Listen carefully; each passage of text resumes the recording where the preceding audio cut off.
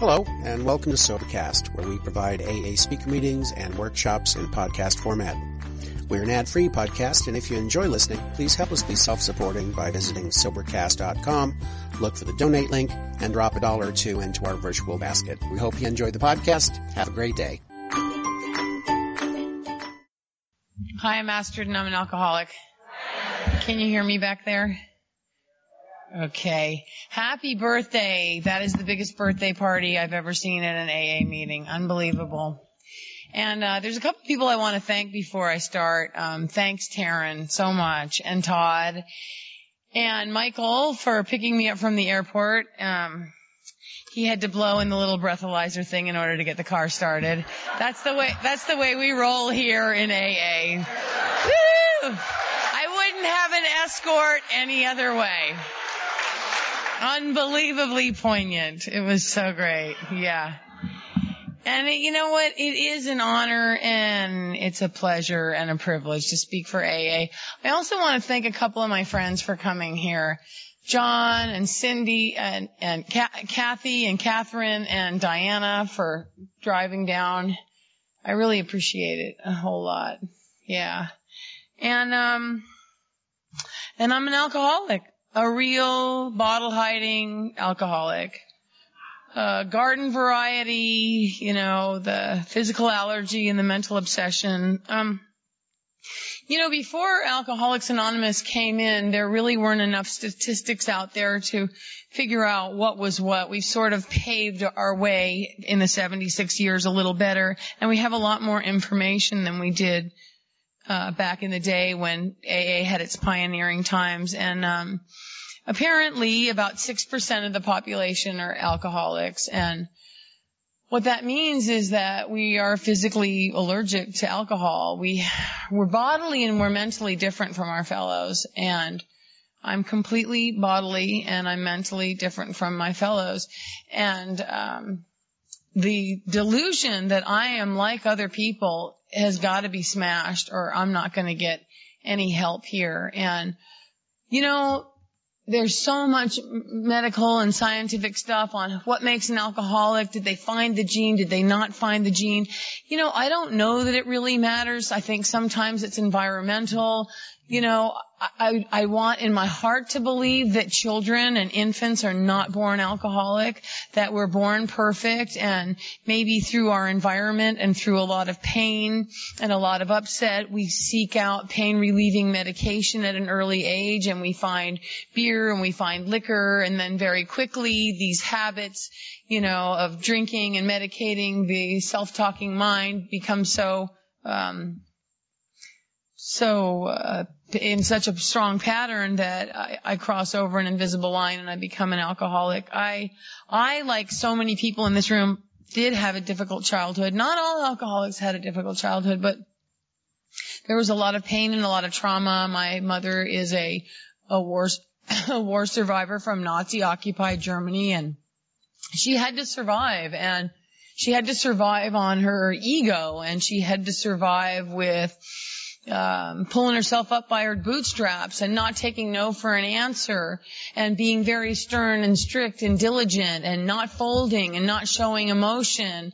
And so it was always buck up and don't cry and you're not sick. And there wasn't a lot of nurturing and there wasn't a lot of love and there was a lot of yelling and there was a lot of dysfunction in the house. And my mother somehow grew 3 perfect alcoholic daughters. All 3 of her children have the physical allergy and the mental obsession.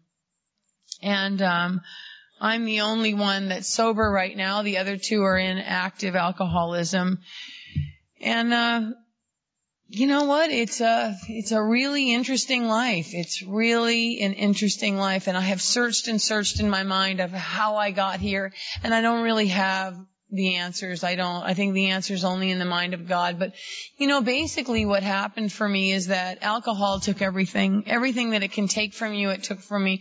It took my relationships. It took any aspirations of completing college or becoming a wife or staying at a company for years and years and years. I couldn't complete things, and when I did, it was by the skin of my teeth. I was always cutting corners and, just trying to shoot an angle and trying to make ends meet, and I didn't really have any kind of inner strength to follow through with anything.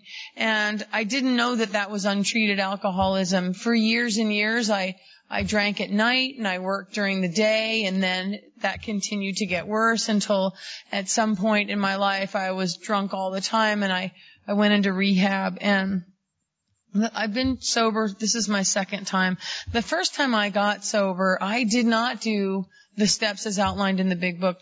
I did not follow direction like I do today in Alcoholics Anonymous. I took this whole thing for granted, and I thought that I was physically sober, and so that life was going to go on and I was going to be okay. I had no idea how the disease operates. I had no idea that it really is sitting waiting at every woman or man's elbow to resume its destruction, and that it does do push-ups in the corner, that it's an ism and that it's not a wasm, that it never goes away, ever, ever, ever. Alcoholism is never behind me.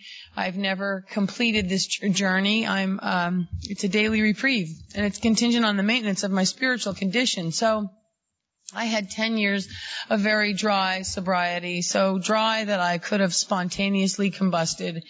And I would go in and out of therapy. I would get self-help tapes and self-help books, which are, the wrong thing for an alcoholic, because the last thing we're trying to do is help self. We're trying to get rid of self. And if you really need help, self-help books and self-help programs don't give you any help at all. I mean, for me, it's a spiritual plan of action, and that was so far out of the realm of possibilities. And, I never heard the message of Alcoholics Anonymous, and I think that sometimes in meetings the message is diluted, and so you really have to listen carefully. And I would hear these little cliches like stick with the winners, and I didn't really know what a winner was because I thought maybe it was a wealthy one, or maybe even somebody with a whole lot of time. And I learned now that time doesn't treat this disease.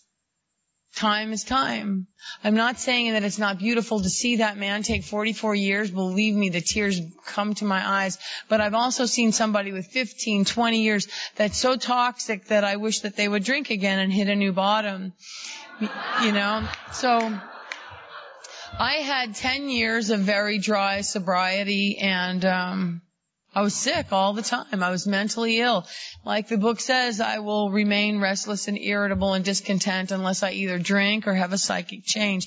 I didn't have a psychic change. I had basically a psycho change. I continued to get worse in sobriety, and I had a child, and I was trying to raise her, and I put her in a very expensive private school, and I'm trying to do this teacher training program, and I'm juggling all these balls, and I'm trying to buy a house, and, I just chasing all those crazy dreams outside that the ego tells me when I get this, and this, I'm going to finally be okay. And every time I achieve one of those things, I achieve it on self-will, and I get it back into my clutches, and I bring it into my home or into my life, and it doesn't do anything. And then my mind says, well, that's not the right thing. Go after this thing and go after that thing. And I'd never treated the disease. And so if you be real alcoholic, it says in the print, the bottle's always going to win. Someday down the line, it's going to be me, and it's going to be the bottle, and the bottle's going to win. And that is what happened. I was dating this guy. He was an acupuncturist. I was a massage therapist and a physical therapist, and we just started to have the craziest fights. Sober. This is years into sobriety, without any program. And therapy and throwing knives and cussing and just crazy, crazy, crazy stuff, And I have a child that's a witness to all of this. And I got into so much pain that I went to therapy one day, and I just told the therapist, I said, man, I'm dying inside. I hate my life. I just want to drink. I'm not having fun anymore. And she said something like, well, if you equate drinking to having fun, I can't stop you. And, it was just sort of like my e-ticket to, okay, that's it. I'm going to have a drink. And I went to the store and I bought myself a bottle of champagne and I brought it home and I drank it. And I remember that first drink was just an amazing experience. It really was, because it for the first time put the fire out and relieved the alcoholism that had been churning and burning in my mind for 10 years.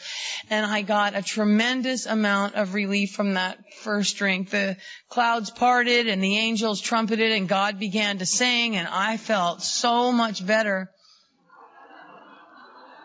I also triggered the phenomena of craving. Very, very scary. See, the disease is designed not to see itself. And it's going to tell me anything in order to keep alive. It is an ism. And it wants me to drink. It really wants that. And it doesn't want to kill me. It wants me to slowly marinate. Alcoholics don't die fast. We die slow and ugly, hideous, sad deaths where nobody wants to be around us. We don't age gracefully. Nobody wants us anymore. Our kids and our families separate themselves from us. We can't keep our jobs. It's a really, really sad, sad, sad disease. It's not a moral issue. It's really a disease that carries you so in the grips that there's no way out without a spiritual plan of action. So I started to drink like an alcoholic would drink. And in the beginning, it was like maybe, I'd get buzzed 2 or 3 nights a week, and then I'd finish the whole bottle of wine 3 or 4 nights a week, and then it would go into 2 bottles of wine. And about 9 months into the relapse, I was drunk pretty much around the clock. I was drinking sips of stuff in the morning. In the afternoon, I was hiding things in Taco Bell cups. I was putting things in the cupboard. I was chewing a lot of gum. And my daughter was getting really disturbed at this time.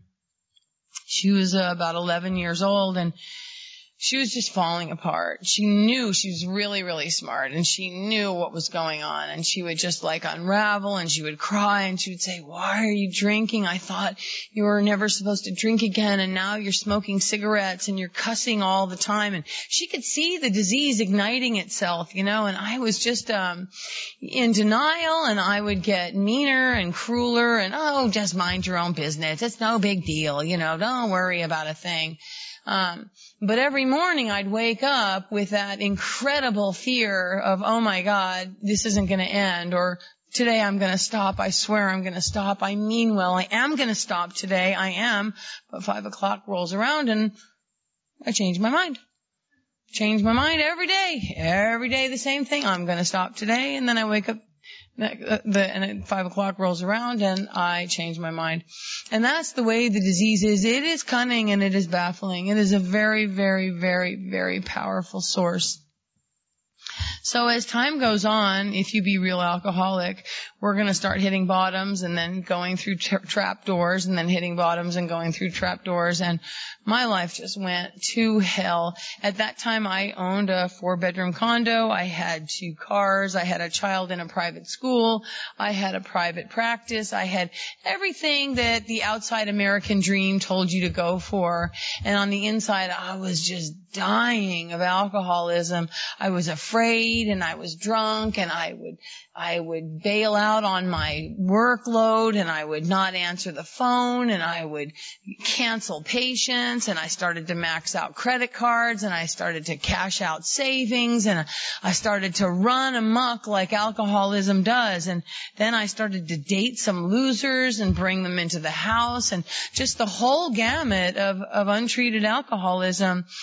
And it started to get so bad, I just couldn't function anymore. I mean, the plans of suicide were running through my head all the time. I just want to die. I want to kill myself. I don't want to be here anymore. And so at one point, these people from my daughter's school asked if they could take her. It was just really obvious to everybody that I was completely jacked up and messed up. And they said, your daughter doesn't seem right. She's weepy. She's crying. She seems a mess. Obviously, you need some help. Why don't you go get some help and we'll take your daughter? And here's my 11-year-old kid. And I just gave my kid away to these nice Christian people. I just packed her up, made the decision, this is the smart thing to do, get her out of here, I'll get cleaned up someday. And I gave my child away, and I maybe saw her 4 more times after that. I mean, once I had moved her out of the house, now the disease was really on and cracking because I didn't have any more responsibility. I could go into full flight from reality, complete mental defecto, city. So I gave my child away and, started dating this crazy, crazy loser, and I couldn't hold on to my house anymore. So I packed up my house and I got a renter in there and I put everything in storage, and I moved in with this guy in his garage, and now we're screaming and we're fighting all the time, and there's knives and craziness going on. And eventually, after a series of rehabs and nothing's working, every time I go spin dry, I just come out again and I drink. Like there's no end in sight. It's not happening for me. I'm not getting this thing. I don't have any willingness on my part to stop. God is not coming in. I'm not hearing the message of AA. I'm hopeless. I'm so hopeless, and I just want to die, but I don't have the guts to blow my brains out. And I eventually just literally move out into the street and start a life of prostitution and sleeping on the side of the freeway, sleeping under bridges, turning tricks all day, hanging out with the street people, filthy, dirty, and the weeks go into months and the months go into years. I spent 3 years in the street. I completely disappeared off the face of the earth for 3 years. My child lived in somebody else's house. My birthdays came and went, Christmas came and went, anniversaries came and went, whatever came and went. Half the time I didn't know what day it was. I didn't know what time it was. I just stayed completely unconscious. I am a real alcoholic, and it is a devastating weakness, and its consequences are so unbelievable. Just unbelievable. So as time goes on, being out in the street and being wet all the time, I do remember just sort of starting to lose my faculties and not really being able to remember like how old I am or what year it was. I mean, I remember these moments of clarity that were unclear. How old is my daughter? I wonder if she's okay. And the pain of it, we're not sociopathic, so the pain of leaving your child is unbelievable. I mean, my instinct to be a mother, my instinct to care for my child is there, but alcoholism trumps over any instinct and warps it. It takes it and it runs and it twists it all up. So the alcohol is going to take precedent over anything, even me being a parent, even me being there for my child. And yet deep down in my heart, I know right from wrong. I can feel that this shouldn't be happening, but I cannot stop it. I cannot stop the drinking. It's not being lifted. And I just figure, maybe I'm going to catch a drive-by bullet, or, somebody's going to murder me, or I'm going to just sit here and have a slow death. But I couldn't stop it. And, the whole prostitution thing, I really want to touch on that for a minute because I think there's so many misconceptions. It's not fun. It's something that I did in order to survive, to make money, to get more alcohol, to get more drugs, and I'm not having fun out there. I'm terrified, I'm really afraid, and I'm putting myself in all kinds of dangerous situations many times a day, and the alcoholism starts to get very hardened. I start to get street, and my body language and my head starts bobbing, and I can kick your behind all over the place. And the disease really morphs me from the inside out. You can see when it's on and cracking. I mean, it's very loud, and it's demonstrative, and it's attention getting, and it's demanding, and it's very uncomfortable. And I think also when I see those expressions in untreated alcoholism, I know that there's a very, very fearful, warped person on the inside. It's just the way alcoholism often manifests itself in order to protect itself. It's the way it builds its brick wall. Lots of cuss words and edgy stuff and argumentative. You want a piece of me? What's the matter with you? You know, I just get way up on my ego muscle, and I get in all kinds of trouble out there. You know, and I've seen some of the worst things there are to see in the streets, overdoses and people selling their children, people that are so sick with HIV, just, you know, and using right until the end, people throwing up blood. I mean, it's a really sad situation out there, and street people don't necessarily help each other. I mean, it's real dog eat dog. It's such a primal energy out in the street. I'm there, and I'm looking out for me. I'm number one, and you're definitely nowhere in the grand scheme of things. I'm always watching out for myself.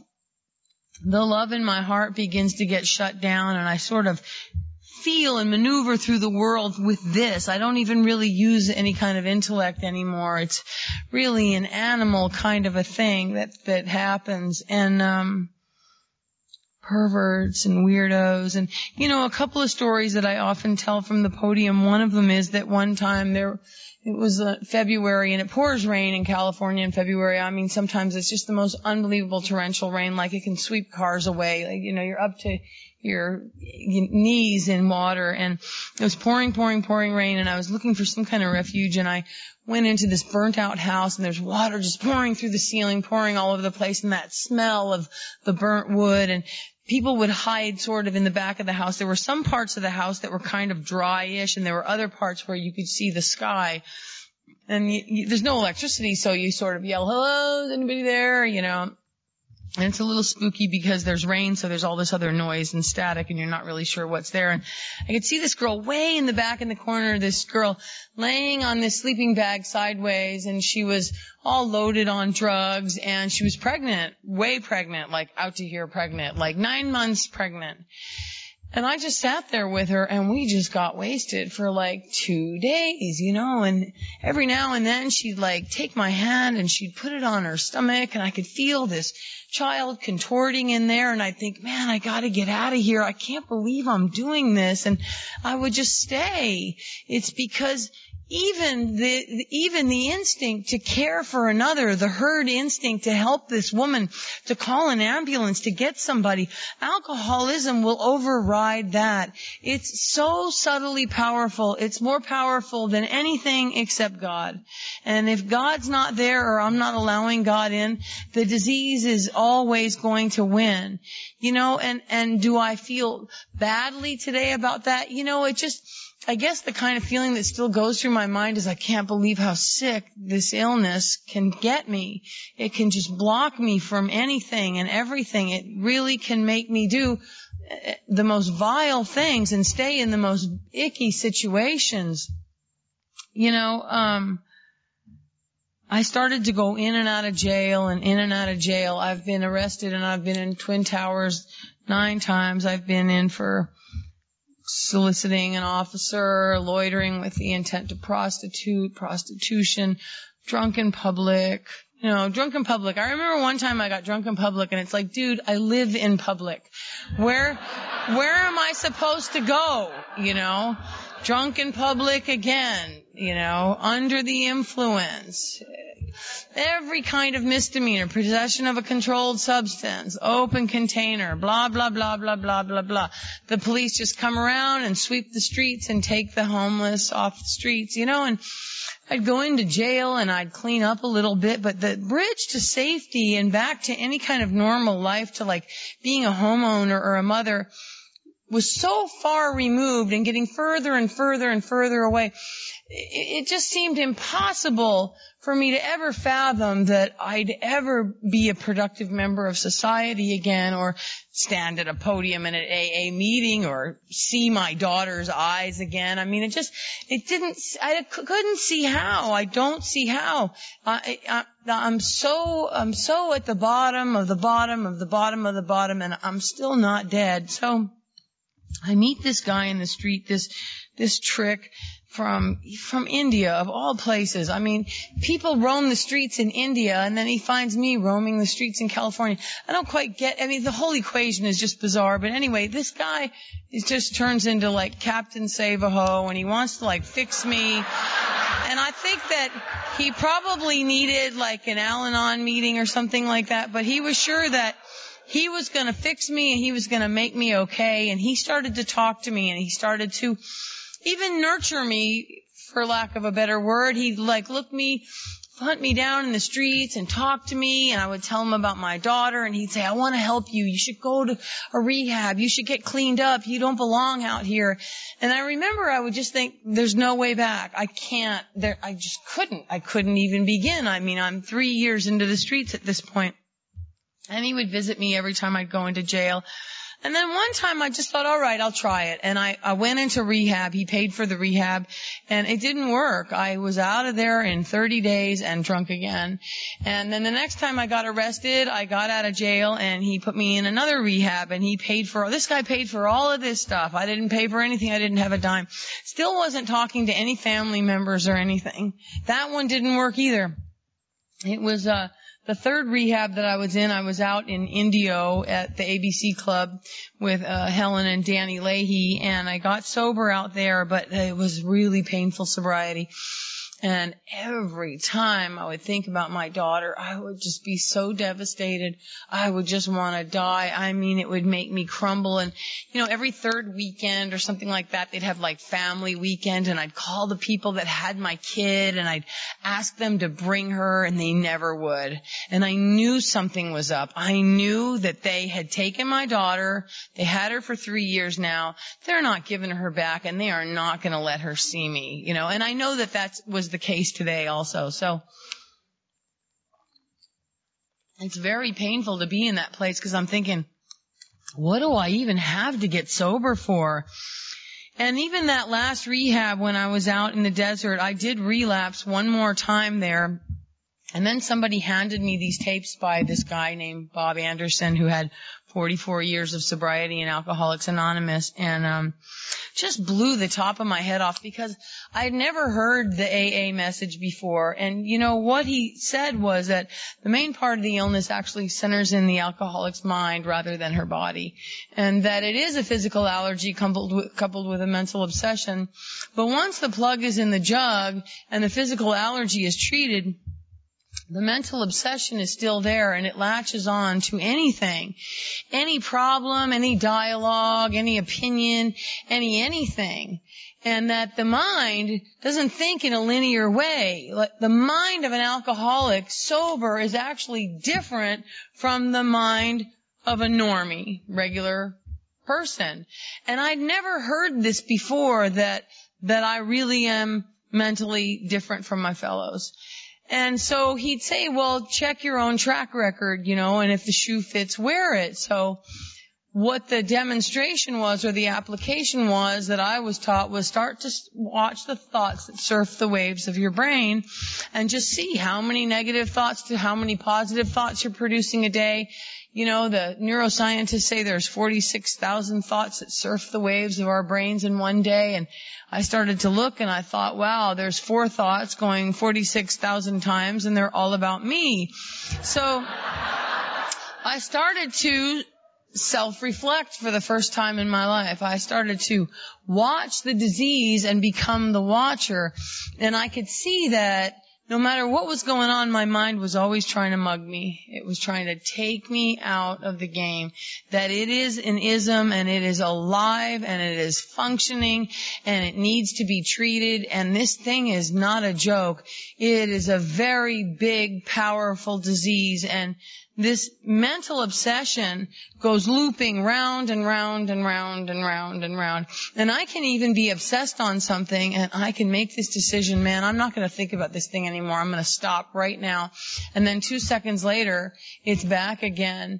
You see, obsession is stronger than self-will. There's no way to stop it. There's no way to stop the mind function of untreated alcoholism. There's 3 treatments: alcohol, blow your brains out, or a spiritual solution. There's no gray area in between. You see, I have to go for God. I don't have a choice. I have to go for the spiritual solution. This isn't a church. It's not a religion. It's an AA meeting. It's Alcoholics Anonymous. It's a spiritual program. It's a God of my own understanding. It's a God that I have to build a relationship with.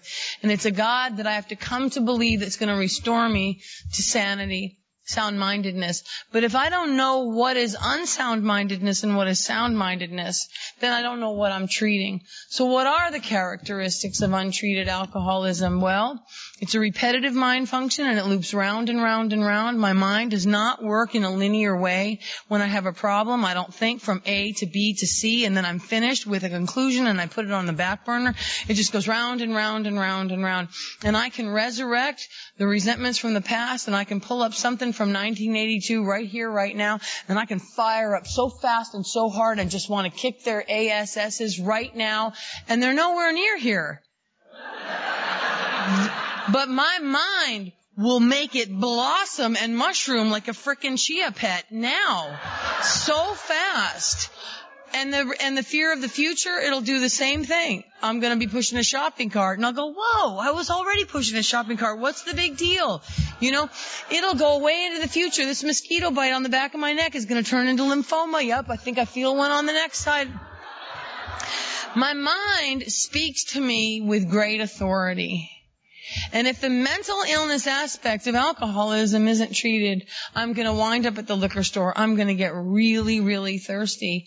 Everybody in here knows somebody in AA who blew their brains out sober, who shot themselves in the head, who hung themselves. It's so tragic. It's so tragic because the disease needs to be treated. And it needs to be treated right now, and it needs to be treated today with years and years of dry sobriety, with years and years of the physical allergy being treated. Alcoholism is not in the liquid. It's not in the bottle. It's in my mind. And then in the book it says selfish and self-centeredness is the root of my trouble. It doesn't say liquor is the root of my trouble. It says that the selfishness and the self-centeredness is the root of my trouble.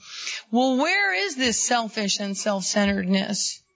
It's in the subconscious mind, not in the conscious mind. You see, I'm the same woman drunk as I am sober, and I am not kidding. Just because I'm not hiding bottles and peeing in my pants doesn't mean that I don't respond to things in the same way. I still look at my mother the same way. I still spend money the same way. I still fold my towels and my t-shirts exactly the same way. I drive the same way. I roll my window down and flip you off the same way. I manage my checkbook the same way. I wash dishes and I wash my hair the same way. I'm attracted to the same guys. I'm the same person unless I have a psychic change. This is not a joke. When I come to an AA meeting and I hear people get up and say, and now I'm sober and everything's great, what happened in between? Because there's a tremendous amount of stuff that needs to be looked at, and there's a whole lot of spiritual principles that need to be applied, and the steps need to be taken as outlined in the big book, and these steps need to be applied and lived to my life, like a ceremony, like something that's going to transform me from the inside out. There's a tremendous amount that needs to be considered in a meeting of Alcoholics Anonymous. This is not a moaning and groaning meeting. AA isn't a place to come and get on a podium and dump all your problems. Call your sponsor. You have 3 to 5 minutes to share from the podium, and you're going to poop all over the place and then sit down. You brought nothing to the meeting. Brought nothing at all to the meeting. What's happening to meetings in Alcoholics Anonymous today is very tragic to me. It seems like the drama du jour, my bunkie stole my psych meds, my sponsor's doing my girlfriend, blah, blah, blah, blah, blah. And often I leave that meeting feeling sicker than I did when I got there. You know, so it says in the 12 and 12, you know, it says that under the lash of alcoholism, I'm driven to AA, and there I find the fatal nature of my situation. Then and only then do I become as open-minded to the conviction and as willing to listen as the dying can be. So if under the lash of this ism, I come to AA and I find the fatal nature of my situation, what that means for me is that the meeting's going to present some information to me about my disease and how to treat it. And then once I'm armed with the facts, I can apply this to my own life, and then I can put the oxygen mask on somebody else. So there's a lot that needs to be considered here. I don't want to be a sheeple. I don't want to be a blind leading the blind. I want to be armed with the facts. This is a deadly disease. People die from it all the time. It's a painful disease. It's a lonely disease. It's a disease of isolation. And it's a disease that's loaded with self. So in the print, when it says that selfish and self-centeredness we think is the root of our troubles, it also says, in some of the prayers, God, I offer myself to thee to build with me and to do with me as thou will. It says, we must be rid of this self or it kills us. It's my creator. I'm willing that you should have all of me, good and bad. It says, every day is the day I must carry the vision of God's will for me into all my activities. Well, so how do I recognize what is self and what is not self? And my intellect will tell me, well, just give some things to people and give them rides and stuff like that. I'm not a taxi, and I'm not a bank, and I'm not a hotel. I don't give people rides. They don't stay on my couch, and I don't loan them money. That's not what I learned in AA. That's not, for me, what putting the oxygen mask on somebody else is. So if I want to be armed with the facts, I do believe that there's a step 0 before we get to step 1, and that is how the disease functions. I want to see the ego and the untreated alcoholism and the self part. So Harry Tiebout was he was a friend of AA's. He was a psychiatrist that was on the board of Alcoholics Anonymous in the 30s, 40s, and 50s. He did a lot of cutting edge work with alcoholics, and he wrote the Tiebout Papers. You can go online and you can get them. And the reason why I refer to these is because I don't want to say anything up here that's not AA. I don't bring in outside literature. I don't name other people and other books. There's so much stuff out there. But I stick with Alcoholics Anonymous, and what I was taught to use was the big book of Alcoholics Anonymous, the 12 and 12, the Harry Tiebout Papers, and the Sermon on the Mount by Emmett Fox, which is historical literature that Bill and Bob used before they wrote the big book. So I look at these Harry Tiebout Papers, and Tiebout tells me that I'm grandiose, I'm defiant, I'm impatient, and I'm omnipotent. And it's like, what does that mean? And he says the basic characteristic sober of the alcoholic is that I'm impatient, that I do everything in a hurry, that I need it now, that I can't wait for things, that I'm always in a hurry, that, the light is turning right and I'm at a gas station and I'm just going to cut through the gas station. I can't wait for anything. I'm in a line with somebody and I start counting the items in her basket. It's 10 items or less. She has 13 items. I'm just going to pull a gun out and take her out right there in the in the store. And I think I could kill you, lady. I could kill you. That's not what normal people think like. I'm really mentally different from my fellows. So I want to see what this ego does. Harry Tiebout says it's an infantile ego. Well, what's an infantile ego? And then we hear these things like, well, you stopped maturing when you started drinking. Great. I pretty much started drinking at 12. So I'm a 12-year-old in a 52-year-old body. This doesn't maneuver well through society at all. So what that means for me is Harry Tiebout used the Freudian phrase, the king and the baby, or the queen and the baby. And so inside is this demanding 2-year-old. I want it and I want it now. You better treat me a certain way. I want that thing right now. I'm in a hurry. Come on, let's go, let's go, let's go. And then when I don't get my way, up rises the queen. And off with your head. You can be disposed of. I'm never speaking to you again. And I swing from this infant to this queen, from this infant to this queen, from this infant to this queen. Know nothing about humility. The ego so badly wants to stay alive that even the word humility makes it bristle. It doesn't like it. I do believe that the ego knows that there's a God. It knows that there's a neutralizer. Doesn't want to hear it. Doesn't want to hear this information. The ego was formed and it's alive and functioning and it's been in me for 52 years, driving this car in the driver's seat here, maneuvering through life, and I have to go through a lot of spiritual warfare in order to get humble. It's not an easy road for somebody like me. I am large, I am in charge. And for me to take direction, for me to become a listener, for me to apply a spiritual principle, I don't know why I don't want to do it. The information sounds good. I mean well, but I just can't do well. I cannot without the power of God coming in and without really having an understanding about how this disease operates. So, one of the other characteristics is that I'm grandiose. And, grandiosity, again, it operates below the level of consciousness. My ideas are better than yours, and I either think you're much better than me or you're much worse than me. And I look at you and I think, oh my God, she's famous or rich or too smart. And I walk the other way and I don't even say hello. And then maybe your use of the English language isn't so good, or you got a little tooth missing and now you're a loser. And I just, all over the place, my mind tells me from the outside what you are, and I separate myself from the entire human race.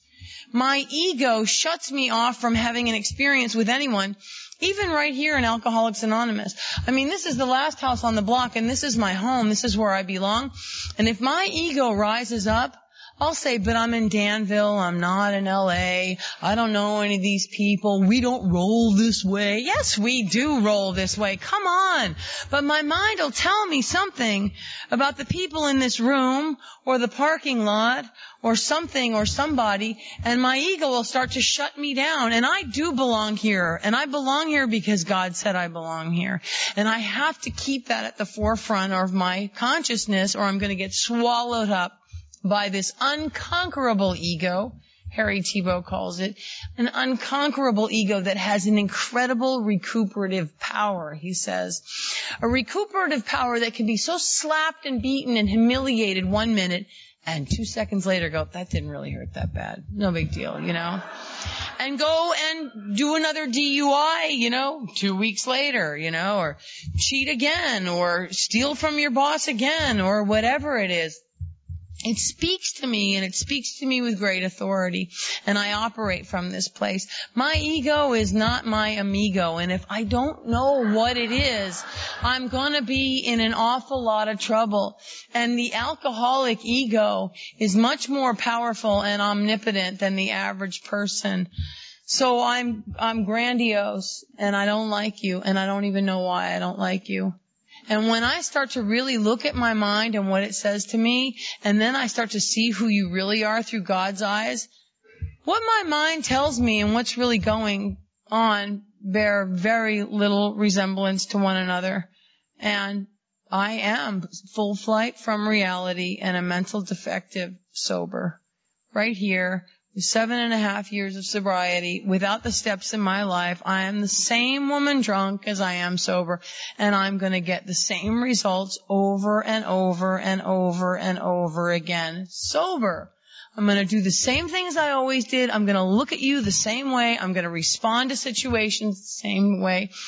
And I'm going to get the same stuff over and over and over again. Insanity is not doing the same thing over and over again, expecting to get different results. Insanity is doing the same thing over and over again, knowing I'm going to get the same result, and I still can't stop it. Because the obsession of the mind is so subtly powerful.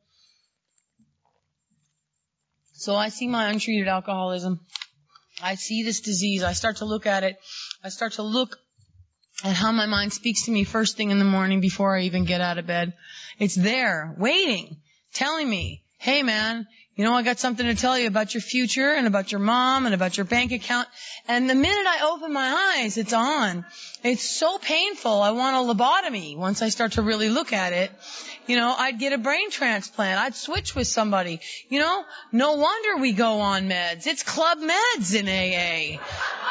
Unbelievable. You go to a doctor and, man, my mind's killing me. Yeah, I got something for you.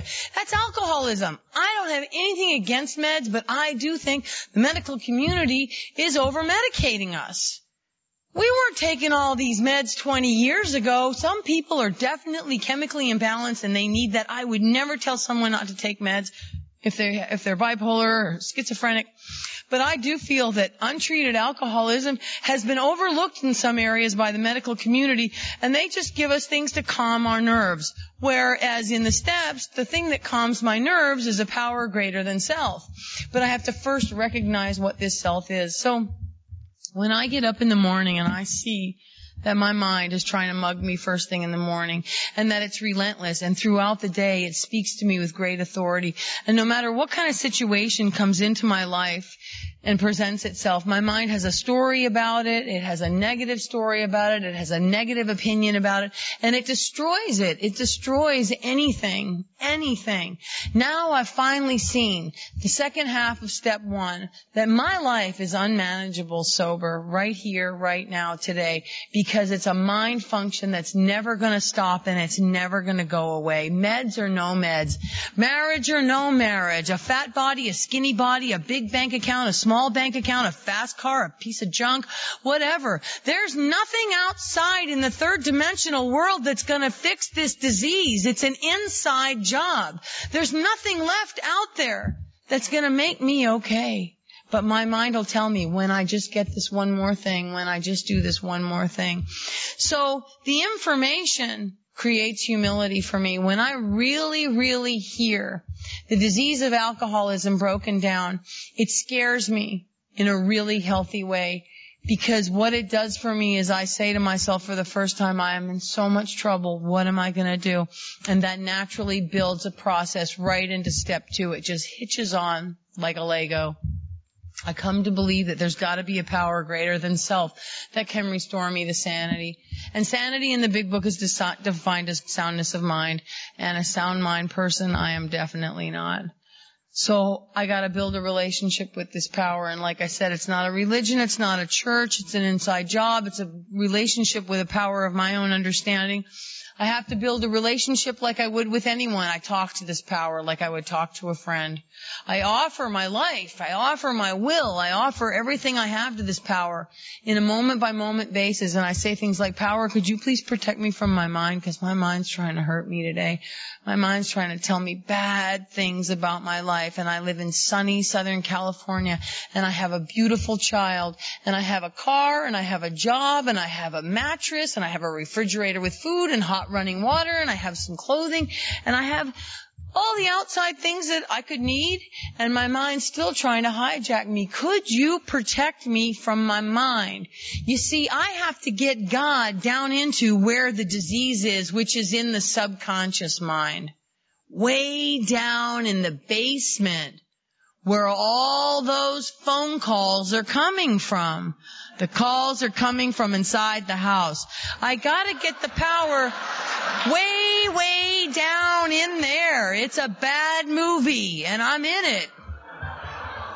So I ask this power, you gotta be with me. You gotta help me. And because there really is a God, I start to get relief for the first time in my life. I start to get an open mind, or the disease gets treated. Some people call it grace. The peace that passes all understanding. I just know everybody in here has had glimpses of that, maybe whole days, maybe whole weeks. I don't know who's treated their disease for long periods of time. Sometimes it happens just miraculously. The ego breaks and humility comes in. And what it feels like to me is that nothing matters out there anymore. I'm taking myself out of the race. I'm not running for office anymore. I'm out of the popularity contest. I stopped seeking any approval. It doesn't matter what you think about me, good or bad. I really don't care anymore.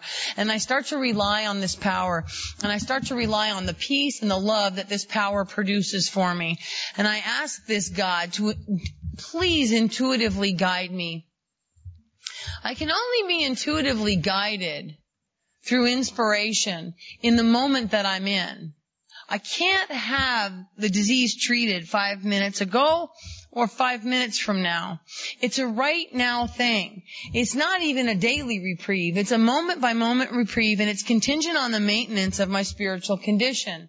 It's contingent on the maintenance of how connected I am to this power. Am I connected to the power or am I not connected to the power? For me, I cannot wake up in the morning and just do God, I offer myself to thee, build me to do with me as a will, relieve me of the bondage of self, my creator, I'm not willing that you should have all of me, and then go out, because there's like 10 more hours in the day where I can just get into a whole bunch of trouble really fast. I gotta take this power with me everywhere. I gotta take this power. I connect with this power first thing in the morning before I get out of bed. I go to the bathroom with this power. I brush my teeth with this power. I get on the phone and I talk to people with this power. I take the power definitely with me in the car, because I can just be a maniac on the road when things aren't going my way. And I start to build a relationship with this power in the moment that I'm in throughout the day. And I start to get relief for the first time in my life. I start to get relief. I start to have these moments in the beginning where it's like, wow, it's really weird. If somebody could take my internal temperature, I don't know why, but nothing's bothering me. And, sometimes there's a bad SHIT storm in my life, and other times there's nothing, But it doesn't really matter. It doesn't matter what's presented on my plate on a daily basis. I'm able to handle situations that used to baffle me, like it says in the book. I'm able to rely on a power greater than any human power. I expect miracles. I expect them because I rely on them. I need this power to manage my life. I can't even tie my shoe without looking down and thinking these are the wrong shoes. I can't even look in the mirror at my own face without seeing something wrong with it. I can't even get in my car without seeing that one scratch on the right-hand side. I can't do anything without this power. And step 2, as I build this relationship with this power, I start to live by spiritual principles.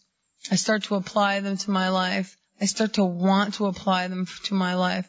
I start to be more and more desperate. I start to yearn for this, that gift of desperation and sobriety. I never want to put those coals out. I burn and I yearn for more. I'm desperate to be with this God, even right here, right now. I'm desperate for more. I'm always seeking. It's in the seeking. It's in the sodding. It's an ongoing thing. And it's not in the finding. The seeking is a huge part of the remedy. In the seeking is where I get the relief. I keep asking and desiring and yearning and wanting this power to be with me, and God changes my perception. And I look at people and their faces are beautiful, and nature starts to speak to me again, and I hear a song and it stirs my heart. And I see somebody that I thought I hated, and I don't know why. I don't feel anything like that. Maybe I just feel neutral. It's gone. God's doing for me what I could never have done for myself. I'm being restored to sanity. I'm being rocketed into a 4th dimension. My thinking is placed on a much higher plane. All of this stuff is in the literature. I wouldn't tell you anything from here that's not in the AA literature. It's the truth, and it's the truth for my life. I'm talking about my life. I'm talking about my life. My life that's been saved from Alcoholics Anonymous, not from a church or a self-help book or a guru or a therapist or a guy. From Alcoholics Anonymous. It's a very, very precious program. It's a program that's so near and dear to me. And it's a program that sometimes the message doesn't get heard. It gets squashed. It gets abused. It gets pushed aside. People think AA is hokey. AA is for losers. Alcoholics Anonymous is only 76 years old. It hasn't been around very long. We're not even 100 years old. When I see people like that guy with 44 years, that's a miracle. If Alcoholics Anonymous was not here, we would all be in the loony bin somewhere, locked up, hysterectomies, lobotomies, blah, blah, blah, blah, blah, blah, blah. I mean, Alcoholics Anonymous is a real program for people like us, and it is the greatest treatment still to date for somebody with alcoholism. But if I don't know what's wrong with me and I don't know what the solution is, what am I doing here? There's so much to be considered in AA. I've got to roll up my sleeves. As I go into step 2 and I start to build a relationship with this power, it's much easier for me to go into step 3 and turn my will and my life over to the power. And basically what that is, it's my thoughts and my actions. I don't lie and cheat and steal today. I don't take anything that is not mine. I do not cheat at my work or at anywhere else. I don't look you in the eye and tell you one thing and do another. I try very hard, even on the inside, not to hate, not to character assassinate. That's definitely one of my, bigger defects, is that I still want to look at things cockeyed and I want to make you wrong or make you beneath me. But it doesn't feel good anymore. I get a really sick feeling inside from doing that stuff. The reason why I get a sick feeling is because God's the manager of my life today. And God does that for me. God restores me and God shows me what humility feels like. And when self comes back in the picture, it just doesn't feel comfortable at all. I start to really live by intuitive guidance and I start to trust in the unknown. I don't know what the future holds. I don't know where we're going. I don't have a big plan and dreams and schemes anymore. We're going to build a farmhouse, We're going to grow corn. I'm going to get a pickup truck. I don't know what. I don't have any wild dreams of achievement anymore. That's not who I am today. I live moment by moment with this power. And that produces an incredible amount of freedom. I fall in love with the unknown. I don't know. I don't need to know. I don't want all the answers anymore. I don't want to figure it out. It hurts me to try to figure it out. I just let go and I let God. That's the proper use of my will, is letting go of everything, absolutely. Because I deal with alcoholism and it is cunning and it is baffling and it is powerful. What that looks like for me is I just say, you know what, God, you take my job, my family, my bank account, my health, my child. You take all that stuff. I'm going to leave it right here on this altar. And I close my eyes a lot of times and I just stand naked in the desert and I just think, you have all my stuff, have everything, and I'm going to stand back here and I'm going to just allow you to be the manager of my life. And I allow God to just reshuffle the deck, and I don't know where the chips are going to fall. And I just trust in the process. Because if I'm orchestrating my life, I'm going to get what I always get, and my past is going to become my future. My daughter's an incredible human being today. She's 22. She just graduated from college. She's in Nepal. She's in Kathmandu. She's working with the poor. We have a very close relationship. My relationship with my family members still isn't so good. I don't speak to my mother. My sisters both have untreated alcoholism. And in my last inventory, this is for me, for my life, the realization that I came to is that I'm much better off leaving those guys alone. I've poisoned them enough. And they poison me. They're still a trigger for me. And I've just gone the other way. And this year I'm going to spend my holidays with people that love me in AA. And I've walked away, but not walked away with a middle finger waving. Walked away completely surrendered, that I don't need these people to complete me anymore. I don't have to have blood ties to feel okay.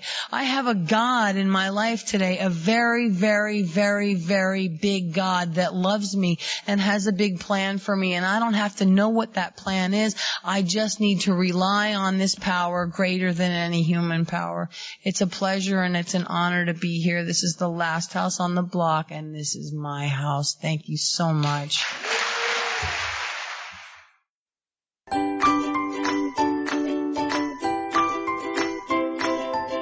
Thanks for listening. I hope you enjoyed the podcast. Sobercast is ad-free, and we'd like your help in order to keep it that way.